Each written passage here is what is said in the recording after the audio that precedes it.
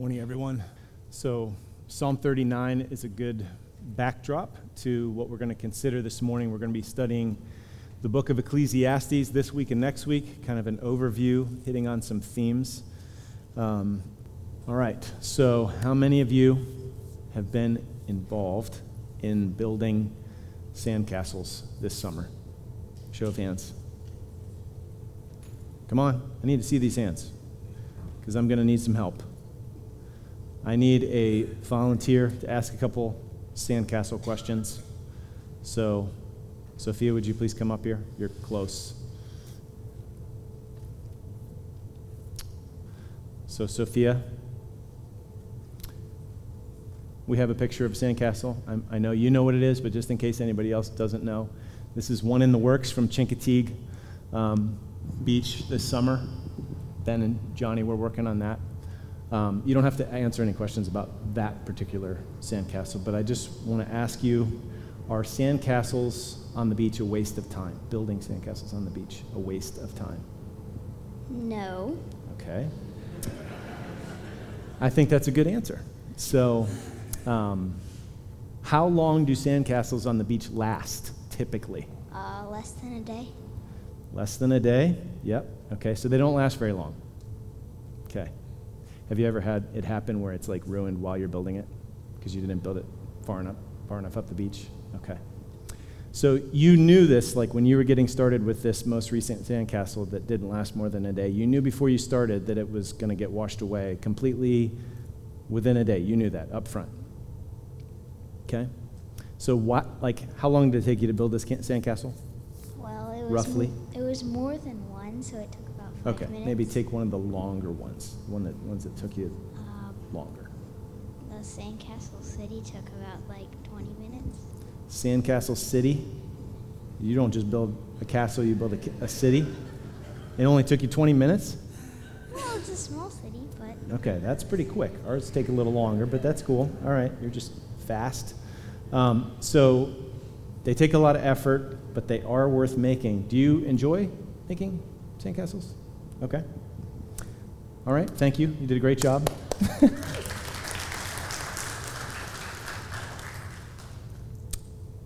Okay, folks. Oh, sorry. Can you put the sandcastle back up?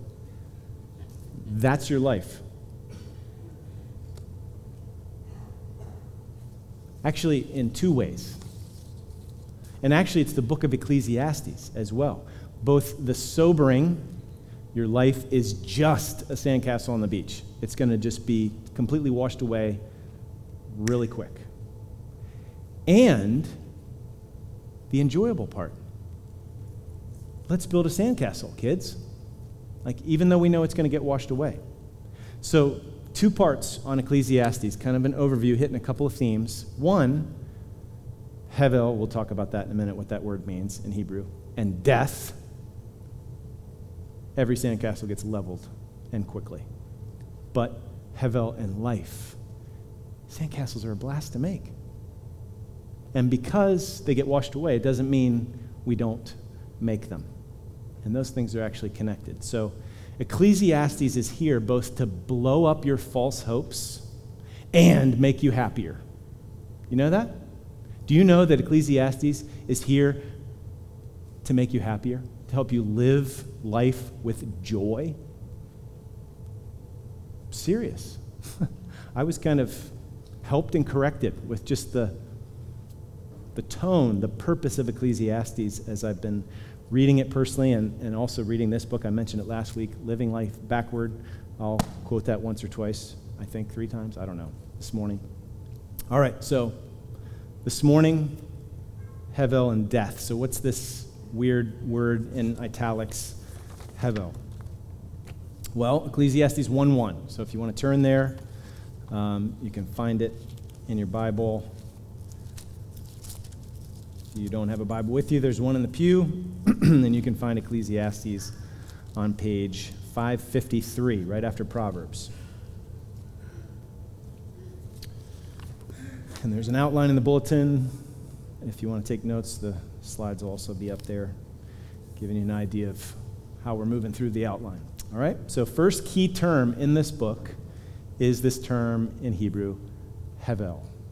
So Ecclesiastes 1:1, the words of the preacher, the son of David, king in Jerusalem, Hevel Hevelim, vanity of vanities, says the preacher. Vanity of vanities, all is vanity. So, pretty important word, right? If you look at the end of the book, you have the same refrain, like bookends. And that word is repeated many times through the book. So it's really important. So if we miss this word, we're going to miss the meaning of the book. So what does the word mean? Well, the NIV, good translation, generally, NIV translates it, meaningless, meaningless, says the teacher, utterly meaningless, everything is meaningless. Actually don't like that translation. I think it's misleading. So look back 3 verses in your Bible, and I know that takes you into a different book, but look back 3 verses into Proverbs 31. This is an intentional connection. Okay? Each book was inspired, but also there's some connections that are meant to be seen in the ordering of the books. So Proverbs 31:30, charm is deceptive, right? This is familiar to many of you. And beauty is hevel. It's vain. Now the NIV says beauty is fleeting. Wait a second. Why'd you change the meaning? Like in 3 verses. So fleeting is better. That's actually what the primary focus of it. Sometimes it can lean in the direction of meaningless, okay? But if you say everything is meaningless, you'll see that it really will mislead us, okay? So charm is deceptive, beauty is hevel, but a woman who fears the Lord is to be praised. So beauty is not meaningless, it's fleeting. In other words, wisdom says don't plant your identity in something so transient, so fragile. If you do, you're building your life on sand that is pouring quickly through an hourglass. So you can see how the translation impacts the meaning and then how you apply it. So Proverbs 31 doesn't say that beauty is meaningless, but that it's fleeting, and that difference matters. So you can imagine in the church or with a Christian parent, if that parent says to a daughter that physical beauty is meaningless, a lot of daughters are going to chafe at that. And probably rightly so, because that's actually an overstatement. Beauty is not meaningless. It's fleeting. So get the point right? Beauty is built into God's world. It's God's idea. It's a reflection of Him. He's beautiful, perfectly beautiful. He's the fountain and perfection of all beauty. That's why we're wired for beauty. But physical beauty is fleeting. It's not substantial and lasting enough. It's not solid enough to locate your identity there. If you do, you can imagine how shaky your security is going to be, right? Because you're going to get old and wrinkly. You're never going to be able to keep up with the magazine covers. So I read this article a little while back in World Magazine entitled Selfies with a Supermodel by Sophia Lee. You can look it up. So this author's friend ran a homeless ministry in LA. This illustrates Proverbs 31, but it also sets up the trajectory of Ecclesiastes and the use of this word vanity. So her friend runs a homeless ministry in LA, and one morning there was a woman named Ivy Nicholson who turned up on the doorstep. So I'm quoting from the article here. When I showed up at my friend's church, the 2 ladies, the one that runs the ministry, and this Ivy Nicholson, were sitting in the church kitchen drinking cups of coffee. Ivy was regaling Regina with tales of her past, how she traveled all around the world doing high fashion shoots, and for the rest of the afternoon, all she talked about was the past. One of the first things she said to me was, "Do you know who I am? Look me up." Well, back in the 1950s, Ivy was one of the most beautiful models of her time, gracing the covers of Vogue and Elle. Is that how you say that? E-L-L-E? Okay. L-E? I don't know. Okay, sorry. You can laugh at me. Go ahead. That's when she hit her 30s, her modeling days faded away with her youth, and her fame wilted beneath the bloom of countless younger stars. In the meantime, she married a French count, divorced him, then married a director half her age, followed by another divorce. Now, on the day I met her, she was homeless. Though home, please don't do it now. I know some of you have, you're wired, and you could check pictures of her right now. But I would encourage you to check pictures of her later, okay? To see what she looks like now and to see what she looked like back in the 50s. So, though homeless, Ivy still paid attention to her looks. That day, her eyes were lined with kohl, K-O-H-L. It's like dark eyeliner stuff, okay. Lips painted pink, cheeks brushed with rosy powder, nails sparkling with glitter, but now her exquisite features were buried under drooping skin, crow's feet wrinkles, and wispy bleached hair. The once gorgeous young woman was now an 84-year-old homeless woman, but she still acted as if in the heyday of her 20s, giggling and fixing her hair in the compact mirror. She barely talked about her kids and grandchildren, but bragged how easy it was for her to gain VIP seats at fancy schmancy bars and hard-to-reserve restaurants. But I felt rather sad for the poor woman. She seemed to me to be basing so much of her self-worth and value on her physical appearance and past experiences. I also felt convicted, because as embarrassed as I am to admit it, I also base too much of my own worth and self-confidence in how I look and what I've accomplished. Is this really what I want to boast about 50 years from today? So, in Ecclesiastes, Hevel is translated vanity in the ESV. So sometimes it's used to describe the futility of life in this fallen world under the curse of sin. Okay, so look at chapter 1, verse 14. I've seen everything that is done under the sun, and behold, all is vanity and a striving after wind. Okay, so you can hear the connotations of futility. Striving after the wind is a futile exercise. Sometimes it has connotations of vexation and frustration. So look at chapter 2, verse 11. Then I considered all that my hands had done and the toil I had expended in doing it, and behold, all was vanity and a striving after the wind. And there was nothing to be gained under the sun. Frustration, futility. But this is not the cynical sneer of a nihilist. A guy named Peter Kroll said it well when he wrote this. Hevel is not really about nihilism, cynicism, or purposelessness, meaninglessness. It's about the tedium, transience, impermanence, and dissatisfaction God built into the universe. We've all felt this, right? Moms feel it all the time. Laundry and meals and house cleaning feels this way, doesn't it? Like, just keep doing it, and it seems like, just pouring effort down in the drain.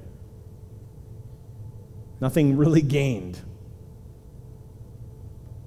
Does that mean it's all meaningless? Like all that effort, the meals and the laundry and no, that's not meaningless. You loved and served children, and you reflected God's provision and care and faithfulness and order, but it's almost as if something can be meaningful and futile at the same time. And that's what's going on here. So he goes back and forth between saying vanity and saying, well, this is good and this is better than that. Both and are true at the same time. So it's important we understand this word so that we will understand this book. Two more examples before we move on to our second point, just so that you can see reinforced that this is what this means. So look at Ecclesiastes 9, verse 7.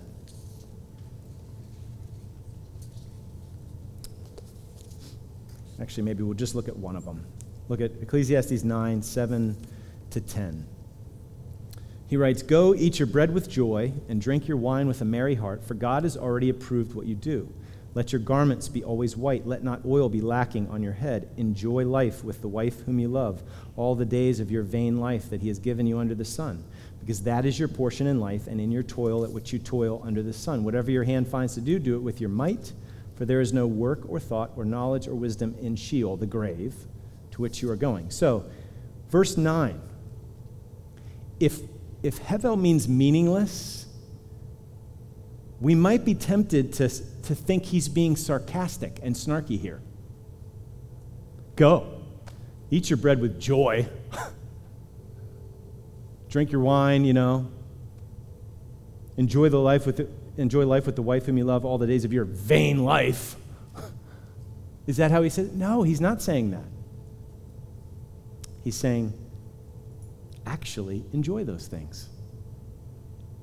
Because it's so fleeting. So enjoy it. Because it's going to be gone like this. So the image on the slide, that coffee cup is fitting. That's your life. That's my life. The steam rising off of a cup of coffee.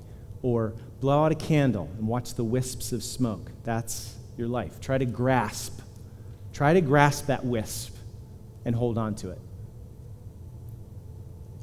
So smoke and steam are real things. You can see them, but you try to grab hold of them and store them away. You can't. They're elusive and fleeting by nature, and that is our life. So Barry Webb, Old Testament commentator, says it well. He says, Hevel is like the whole category of things it refers to. Rootless, unstable, subject to continuous change. But in Kohelet's hands, that's the Hebrew term for the preacher, okay? But in Kohelet's hands, it will become a powerful weapon. For what this motto tells us in no uncertain terms is that Kohelet is a debunker. He will not tolerate pretension or allow anything to appear more solid or satisfying than it really is. In a delightful image coined by Eugene Peterson, he uses Hevel like a little broom to sweep away all our illusions. Okay, so life is Hevel, Hevelim, our work and our wisdom, beauty and pleasure, sandcastles on the beach. They're good, but they're not something to build your life on. They're not lasting enough. They're not solid enough. They're not going to satisfy you. Life is so brief. Death comes to all of us, and death bursts all our bubbles, all the illusions. Oh, this will bring me life and security and satisfaction. So death bursts all our bubbles, but it also helps us live wisely. So the preacher sticks the pin of time and decay and death into our pretense and our false security and our comforts that are in the wrong things and forces us to look reality in the face. In fact, in Ecclesiastes 12, verse 11, it says, the words of the wise are like goads. When you goad an animal to get it going, you poke it with this sharp pointed thing. Like nails firmly fixed are the collected sayings, they are given by one shepherd. So we can try to dodge and avoid and tell the preacher to stop, but he's poking and prodding us here because he's telling us that dealing with death, looking in it in the face, is what will actually prepare us to live. And more on the preparing us to live part next week. So that's the first point. What is this word vanity or Hevel? Second point, Hevel and death.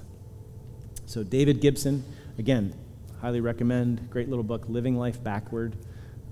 He writes this, he says, we tend to live as if the one thing that is certain will never come, while the many things that are uncertain are certain. The one thing is obviously death, and yet we pretend all the time that our life isn't like this. We strive against death, consciously, unconsciously, all the time. We even try to pull the wool over our own eyes, And Ecclesiastes won't let that happen. Just rips the wool away, makes us stare death and the brevity of life in the face. Because looking death in the face is the only way to live. It's the only way to live. We need to live in light of our death. So again, David Gibson, left to our own devices, we tend to live life forward. This is why his book is called Living Life Backward. We do not know the future, but we plan and hope and dream of where we will be and what we'd like to be doing and whom we might be with. We live forward. Ecclesiastes teaches us to live life backward. It encourages us to take the one thing in the future that is certain, our death, and work backward from that point into all the details and decisions and heartaches of our lives, and to think about them from the perspective of the end. It is the destination that makes sense of the journey. So Ecclesiastes is in the business of demolishing our pretense and our presumption, forcing us to reflect, like eyes wide open, reflect on life under the sun, all of its complexity and futility, all of its contradictions. And again, death comes to all under the sun in this fallen world. So the preacher here is aiming to blow up our illusions of control, as if we have it, power, somebodyness. He says, welcome to the amusement park. Buy a ticket, hop on the merry-go-round, whoop and holler all you want, but know that the ride is going to end. And you're going to have to get off, and the music is going to keep playing, and more people are going to get on and off and on and off. So death is intended to be our teacher. If we're studying Ecclesiastes, death is intended to be our teacher. So let's listen up, class, all of us. Lesson number 1. Turn to chapter 7, verses 2 to 6. Hevel and death. Let's let death teach us.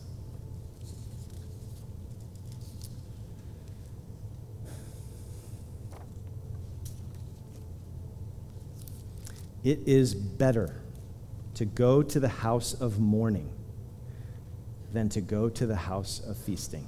So in one sense, it is better to go to a funeral than a wedding. Because this, death, is the end of all mankind, and the living will lay it to heart. He goes on and says, sorrow is better than laughter, for by sadness of face the heart is made glad. The heart of the wise is in the house of mourning, but the heart of fools is in the house of mirth. It is better for a man to hear the rebuke of the wise man than to hear the song of fools. For as the crackling of thorns under a pot, so is the laughter of the fools. This also is vanity. So he's not saying, you should be sour and walk away from every wedding reception. No, enjoy that. But as far as learning how to live, you're going to learn more at a funeral than you will at a wedding. And it's so easy for us to just put this lesson off and stick our fingers in our ears and keep going on. We need to look it in the face, listen as death teaches us. So we don't often think of our end. We don't often talk about death. Death in our culture is more taboo than sex. And yet it's coming for every single one of us. And so the house of mourning, a funeral, is actually a merciful gift to the living. It's a wake-up call. A funeral is like God holding up a big sign saying, life is short and precious. Death is inevitable. Are you ready? So funerals are like a rehearsal for your own death. Death is a preacher, a pretty good one. He can usually get our attention, even though shortly thereafter we want to turn up the volume and kind of listen to something else. But we dare not stick our fingers in our ears and live behind the veil of illusion, trying to fake ourselves out from reality. We need to be ready for death. How are we going to be ready for death? Ignoring the big questions and just living for the moment isn't going to get you ready. So the biblical storyline, God makes everything good, good, very good. In the day you eat of it, you will surely die. The wages of sin is death. All have sinned and fall short of the glory of God. We're all going to die. But Jesus died to save sinners. Only Jesus can get you ready. But Jesus can get you ready. Believing the gospel gets you ready. If you try to atone for your own sins, you're not going to be ready. Try to stand on your own merits before God, you're not going to be ready. But if you trust Jesus as your Savior, you are forgiven of all your sins, reconciled to God. You can face the judge at the end without fear. He took hell for us on the cross so that we wouldn't have to go there. He left heaven, came to earth so that we can go to heaven when we leave earth. So why would we not trust Jesus? If any of you are not trusting Jesus, I just plead with you. Again, your death is imminent. Sandcastle, wiped away. That's our life. Why would you not trust Jesus? Fix your eyes on him and run the race that's set before you. He is the author of life. He is the finisher of our faith. And he died to kill the power of death, to set us free from its slavery. The tomb is empty, just as he was raised. We can have living hope. We will also be raised. The hope of the resurrection is ours in Christ. Death can't kill that. So you and I, we're all going to die. We have no control over when. Ecclesiastes 8:8 says, no man has power to retain the spirit or power over the day of death. So the question is, are we going to lay that to heart? And how are we going to live in light of it? So there's another important lesson. Death is our teacher, chapter 7.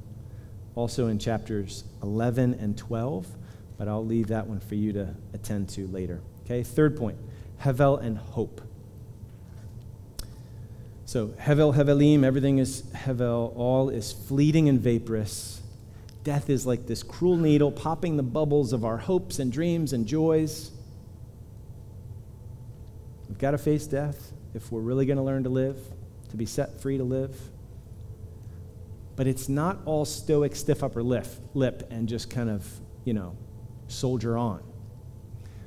Here's the thing. Think about this. Ecclesiastes uses the reality of death to pop those illusions of security and control and pleasure and whatever else, because a lot of them are just mirages in the desert.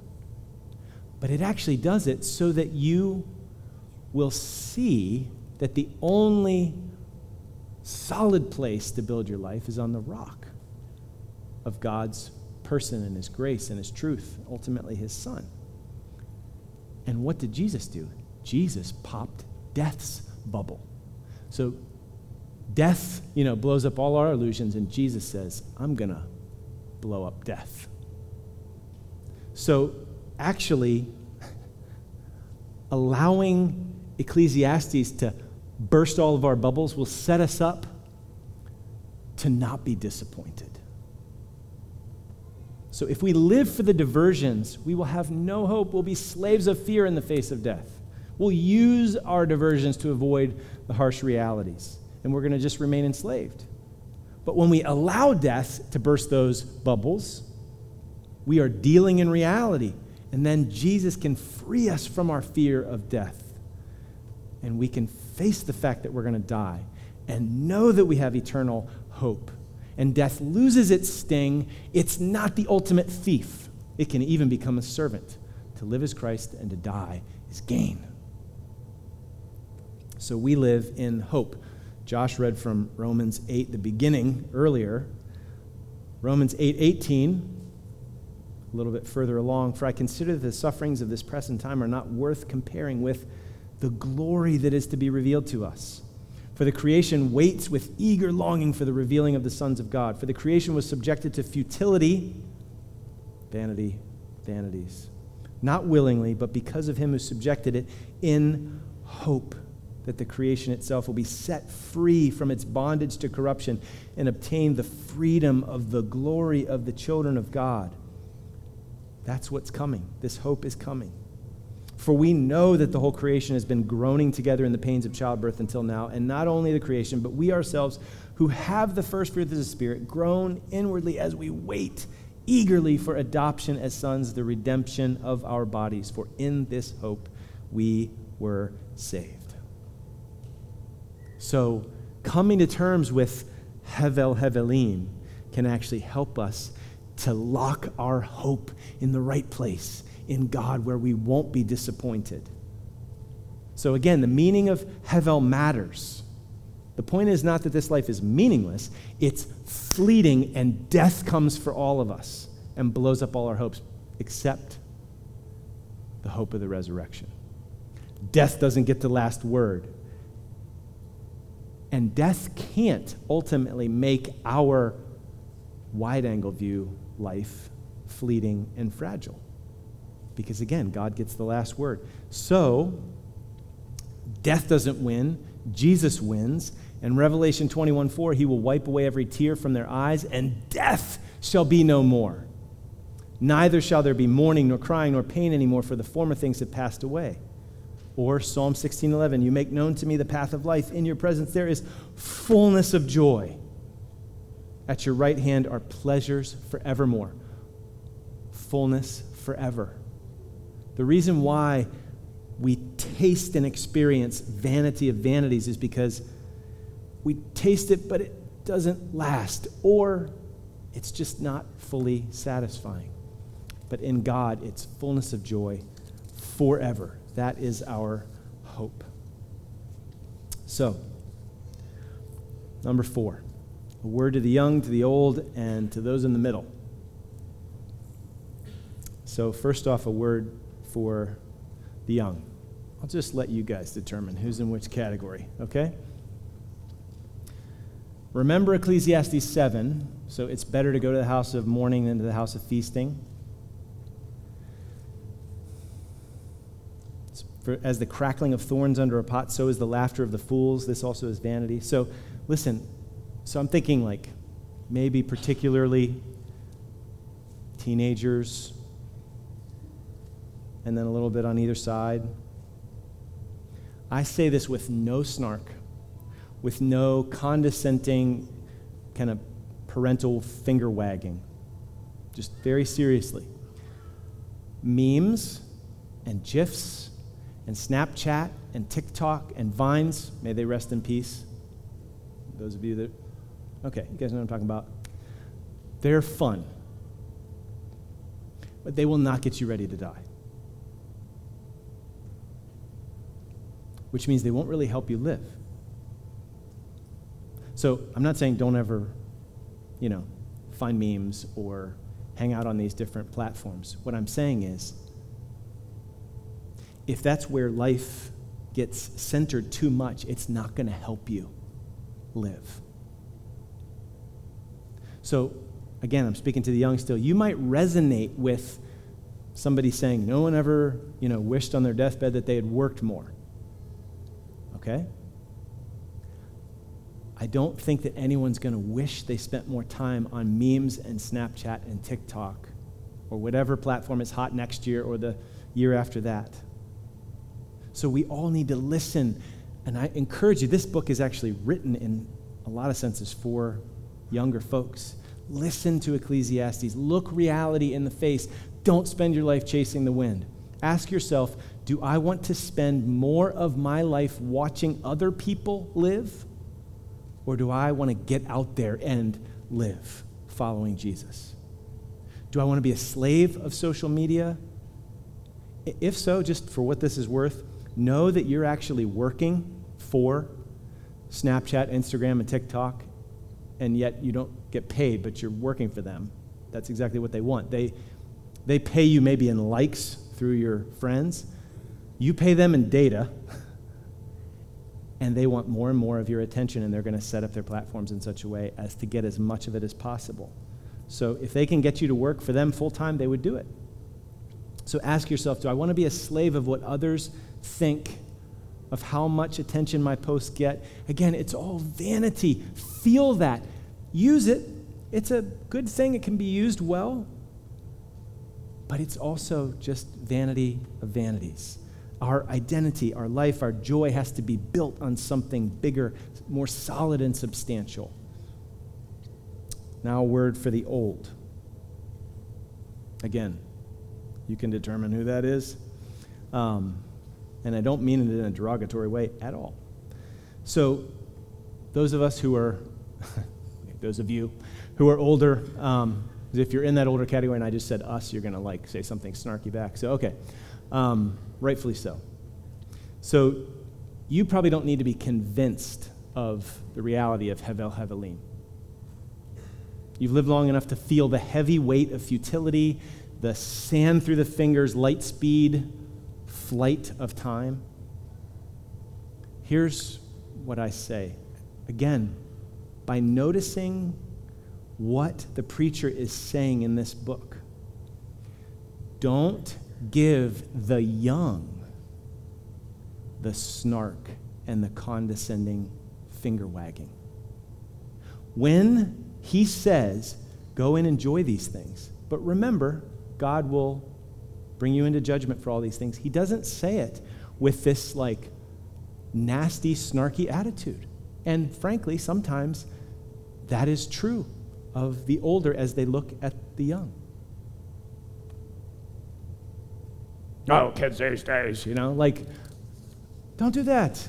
Give them the humble wisdom that shares by experience the vanity of everything under the sun. And give them the humble confidence that shares by example the death-defying hope of the gospel, even when you are maybe months away. They need to see that. They need that shared with them. And then a word for those in the middle. I might actually have N.D. Wilson do this.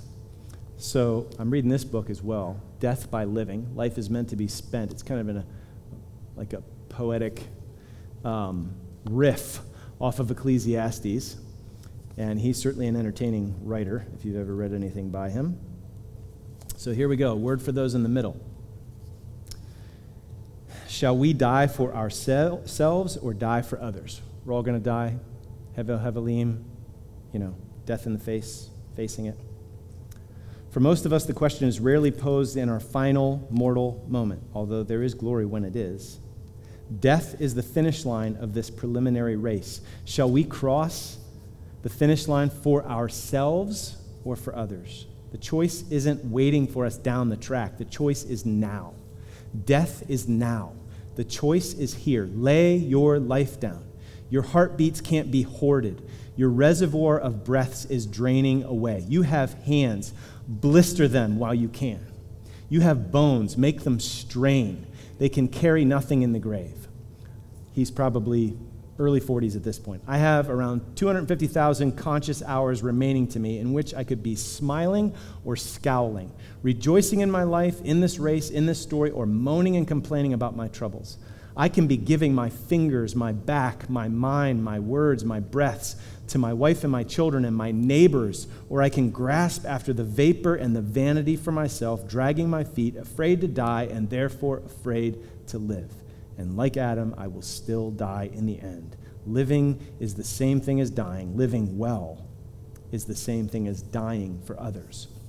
May I live hard to the dregs. May my living be grace to those behind me. And then the last word. So, death is the enemy. Nothing lasts. We take nothing with us. It blows up all our hopes if our hope is not in God. Everything is Hevel Hevelim. The author, the preacher, walking around with a pen, bursting bubbles. But death doesn't get the last word. Jesus does.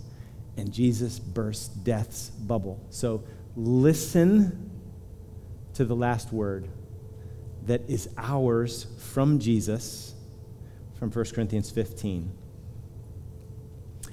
Now I would remind you, brothers and sisters, of the gospel by which you are being saved.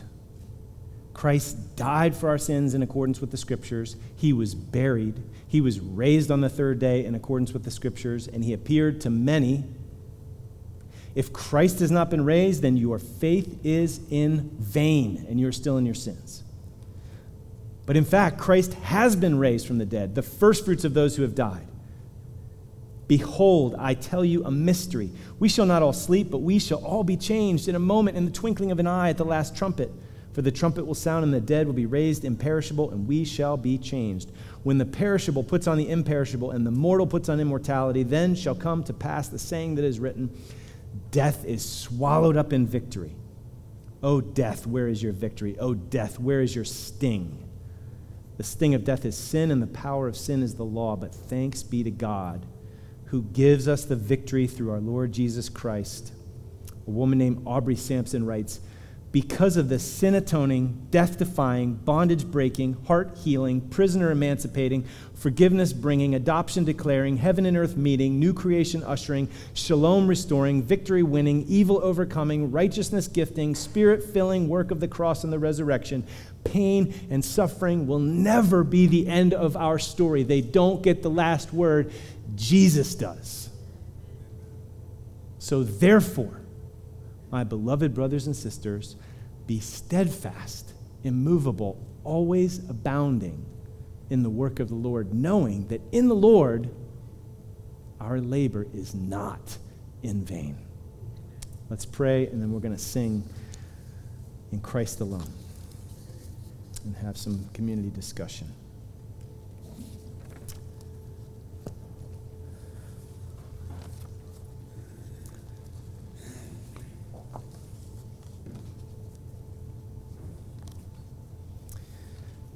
Oh God, we thank you that you tell us the truth, that you look us in the eye and tell us what we need to hear, not always what we want to hear.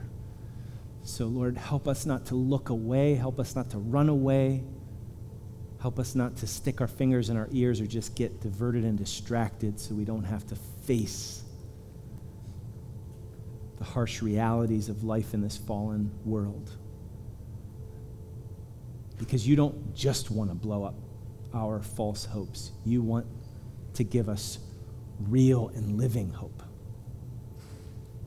So help us to set our hope fully on the grace to be brought to us at the revelation of Jesus, so that we are ready to die. And being ready to die, we will be able to live and lovingly lay our lives down for the good of others. So help us, give us grace, we pray, and help us to follow Jesus, eyes fixed on him. In his name we pray. Amen.